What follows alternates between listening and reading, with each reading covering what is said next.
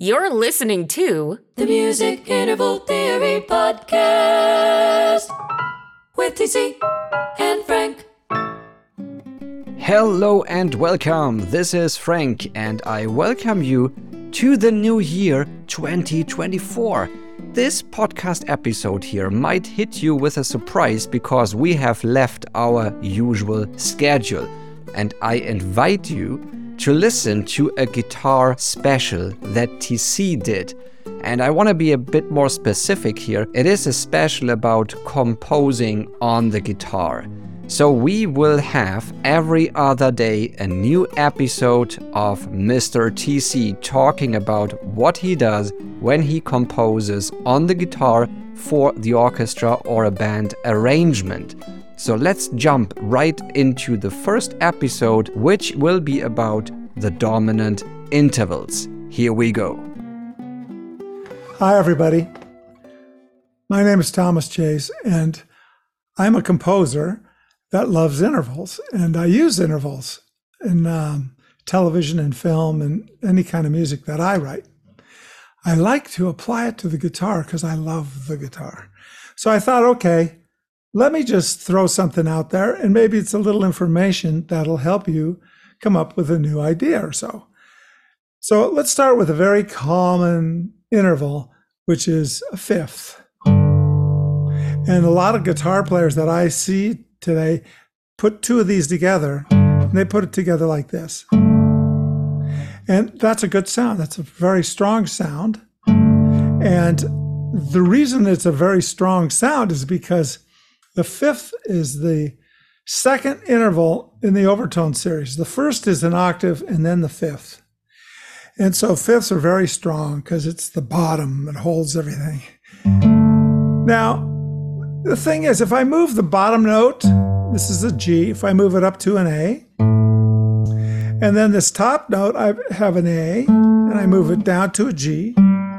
Now I get this structure, keeping the middle note the same, see? And that's a little muddy, but that's a very strong comping interval too. It gives a lot of power. But now it's fourths. So what was 2/5 became 2/4.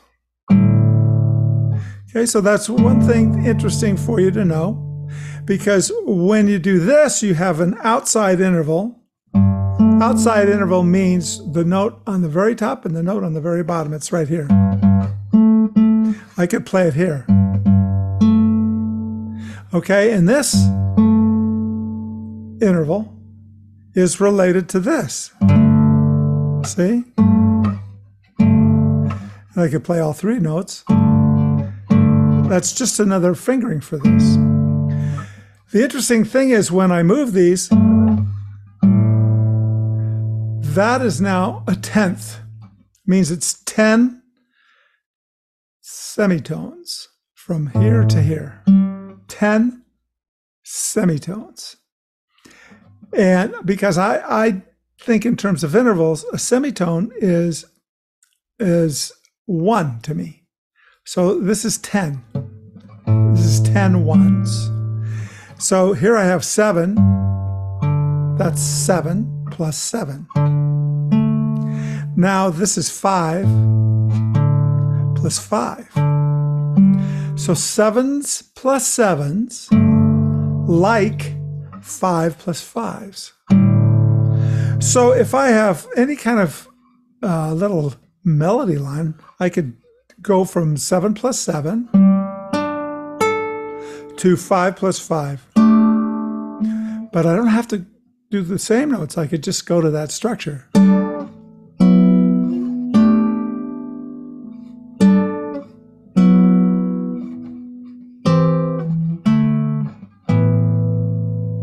And you can come up with some really pretty things.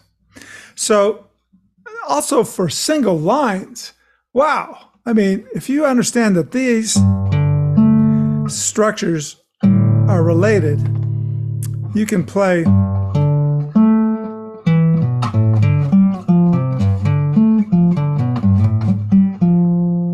So if I'm in even a blues,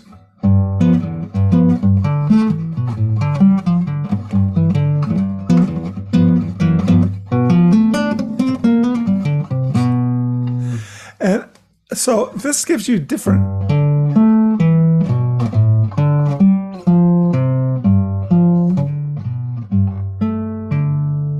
it gives you a bunch of different ways to go.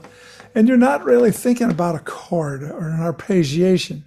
You're thinking about interval sets. And this can go.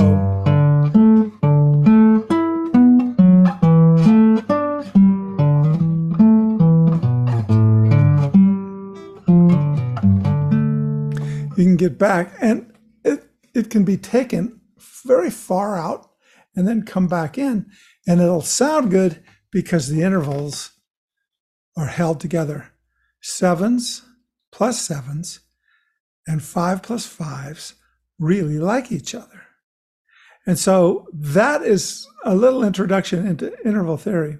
I will show you one thing. If I take this 7 plus 7 and drop the top note down to, and the bottom note up to 5 plus 5, I don't play the middle note now, just the interval, this outside interval, which is the 2 outside notes, okay? That is now a 10. And 10s like to resolve. And here's how they like to resolve.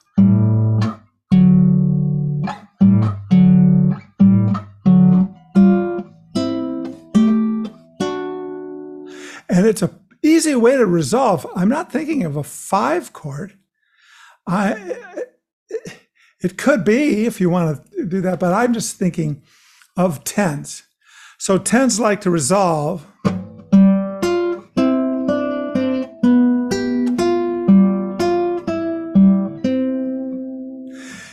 So 10s are the same as 14, because if I take this, 7 plus 7, that's 14, right? That's the same as this. This resolves to this. And this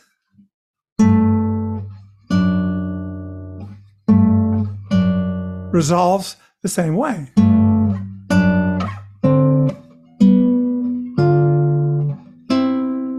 And if you put 10s and understand the nature of a 10 interval, and you understand that it's dominant, you'll have so much fun. And you can write it. The best studying you can do is learn a few Baroque pieces, because Bach used 10s and their resolution all the time.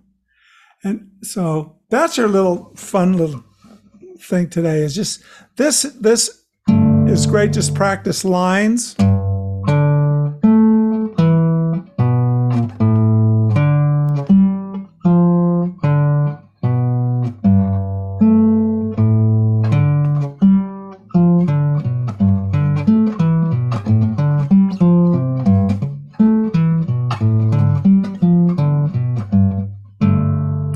And if you start with a G, that's a G7, it'll all play great against that. It'll give you some interesting notes as well, because if you're playing these guys,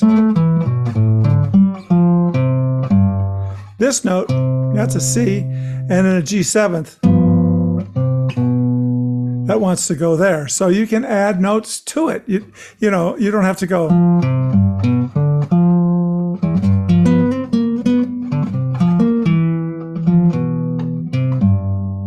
And have a little bit of fun. And your lines will sound, I think, pretty hip if you do it this way. That's it. This podcast is powered by the Music Interval Theory Academy, your resource for getting clarity and confidence in music composition and orchestration. See you inside at musicintervaltheory.academy.